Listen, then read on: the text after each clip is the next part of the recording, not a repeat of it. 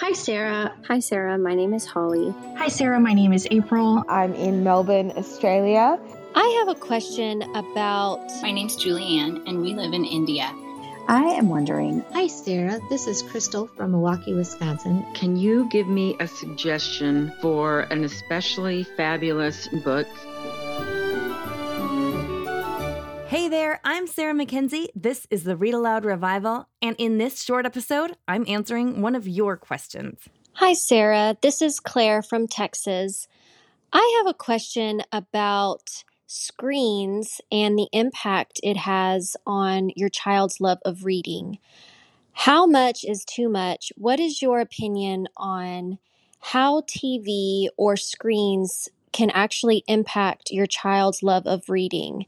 Should we say no to screens?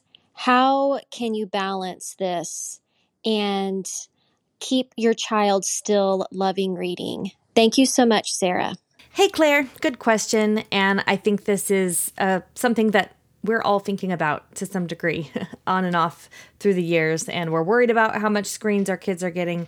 And it's hard for us to balance them. And so we're asking these questions. We know, of course, that screens have a profound, any kind of screen use and technology use has a profound impact on our children's brains. There have been books and books written on this. However, what I wanted to do today is not feed into our worry so much as think strategically about how we can help our kids use technology in a healthy way without letting it take over their life. Because I know that after my kids leave my home, they're not going to have a no screen kind of life. So I would like to, as they're growing, slowly be giving them the skills that they need to be able to use technology without letting it take over their lives. So one thing that I think is helpful to think about here is something Dr. Daniel Willingham said in his books, Raising Kids Who Read. Actually, I can't remember if he said this in his book or if he said it on the podcast episode he was on with me for, and I can't remember which number of episode that was. So we'll put it in the show notes if you want to listen to Dr. Daniel Willingham. He is a PhD who's done some research on raising kids who turn out to be readers, and he's got a great book. But something he said really stuck with me, and that was that if he was to set out a bowl of watermelon or a plate of watermelon after dinner, his kids would enjoy that as a delicious dessert. You know, they like watermelon, they would enjoy it. But if he was also to put out a bowl of ice cream, then they would always choose the ice cream. And honestly, so would I. Let's just be honest, especially if it's chocolate ice cream. It's asking, but basically when we're saying you can have a screen time or you can read a book, we're basically doing that. We're putting out the watermelon, which is like the book here in this example, and screens or technology, which are like the ice cream. It's easier always. It's always easier to do a screen of any kind, whether it's social media or just scrolling anywhere online or answering a text message to a friend or playing a video game or watching a TV show. That's always going to be easier than the work that we're asking our brains to do when we're reading. So in our house, we definitely have times where watermelon is the only option. The most obvious place to do this is right before bed. So you could say, lights out at 8 o'clock, but if you're reading, you can stay up till 8:30. That's an example of only putting watermelon on the table. We also do this in our house during the middle of the day for a quiet reading hour, where for an hour, the only options to do are to read or to listen to an audiobook, which is just another mode of reading with your ears. And so my kids will oftentimes, they'll either read in their beds, in their bedrooms, or they'll listen to an audiobook while they're coloring or while they're playing Legos in their bedroom. So it's like a little break from everybody, from each other.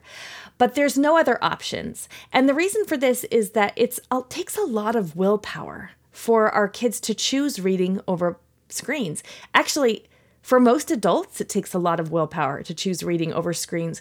Even for those of us who are voracious readers, who want to read a lot, right? I will find myself just defaulting to picking up my phone and scrolling Instagram before I even realize that I opened the app. How much more must that temptation be for our kids? It's kind of like, this is what I think of when I think of offering just watermelon or just saying, here's a period of time during the day where your only option is to read. It's like when the power goes out or you go camping somewhere where there's no Wi-Fi and you don't have any data on your cell phone. And all of a sudden it feels kind of freeing, right? There's no reason to look at your phone. You can't see anything on it.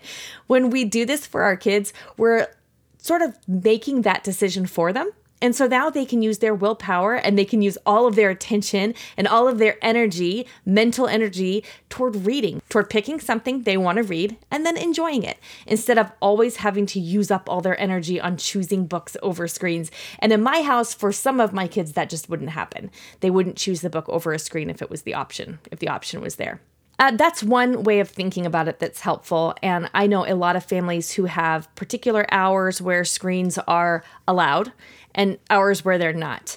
For example, you could say from 2 to 4, whatever, you could do this anytime during your day. And it could be any amount of time. I'm not telling you how much to do, but you could say, from 2 to 4, you guys can be on screens. And that's the time that you get to play video games, or that's the time that you get to watch a show or a movie. And all the other times are screen free. Or you could do that for you could have a couple different pockets of time during the day. But just giving your kids those boundaries and making sure that they have the taste of what life should be mostly not on technology, right? So if we can give them most of their day not on technology and help them then use technology in small amounts, that doesn't negatively impact their reading life to the degree that it would if they just sort of had lots and lots of copious amounts of time. And then again, I think going back to that idea of try to make it so that your kids don't always have to make the choice between screens and reading, because it's really hard to choose reading if that choice hasn't been made for you. So you can make that choice for them, and then it's like a gift. You're just giving them like an hour without Wi-Fi out in the woods, and it's a wonderful place to be. But Claire, I think this is a question we're all asking and we're all constantly circling back to. I know I am in my house. I'm constantly circling back to, are we using screens too often? A lot of times I find that we've slipped into a habit of letting the kids have too much screen time and we didn't even realize we were doing it, And so it's a reassessment. We kind of pull things back. We kind of get things back in order, a little bit more balanced, a little bit more regulated, and then we'll get in a groove. And then after a while, I'll realize, whoop, it creeped back up. Screen time creeped back up, either my own or my kids.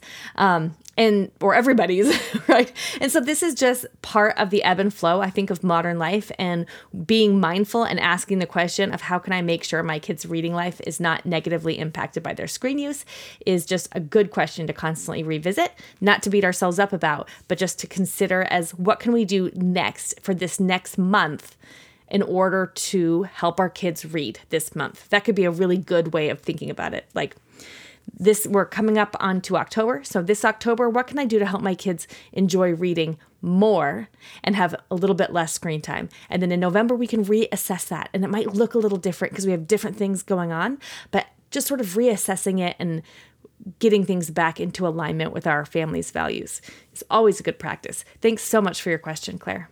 Now let's hear from some kids about the books they're loving lately. Hi, my name is Zadok, and I live in Illinois.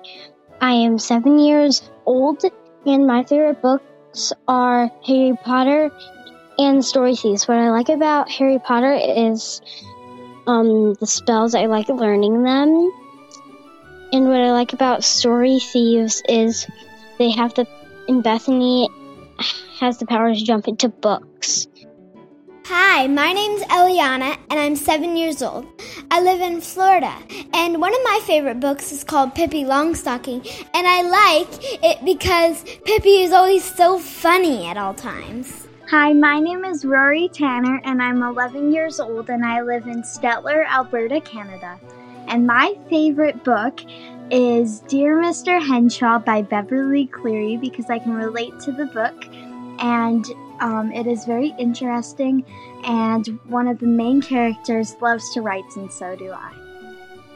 Thanks for listening. If you've got a question for an upcoming episode, leave me a voicemail at readaloudrevival.com/message. Until next time, go make meaningful and lasting connections with your kids through books.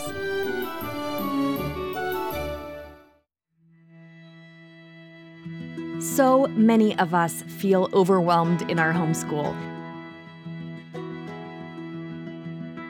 There's a lot to do, and it feels like every child needs something a little different.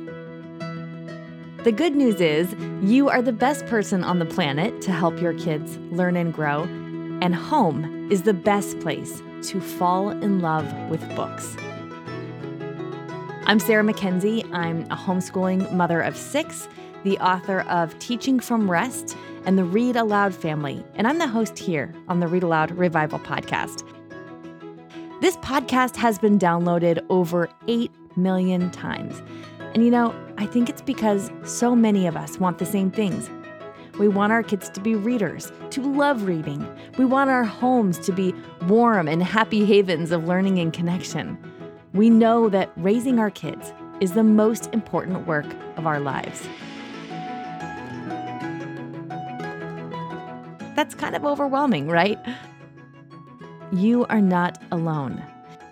In Read Aloud Revival Premium, we offer family book clubs, a vibrant community, and Circle with Sarah, coaching for you, the homeschooling mom, so you can teach from rest, homeschool with confidence, and raise kids who love to read.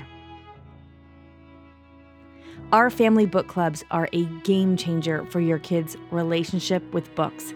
We provide you with a family book club guide and an opportunity for your kids to meet the author or illustrator live on screen. So all you have to do is get the book, read it with your kids, and make those meaningful and lasting connections. They work for all ages, from your youngest kids to your teens. Every month, our community also gathers online for a Circle with Sarah to get ideas and encouragement around creating the homeschooling life you crave. They're the most effective way I know to teach from rest and build a homeschool life you love.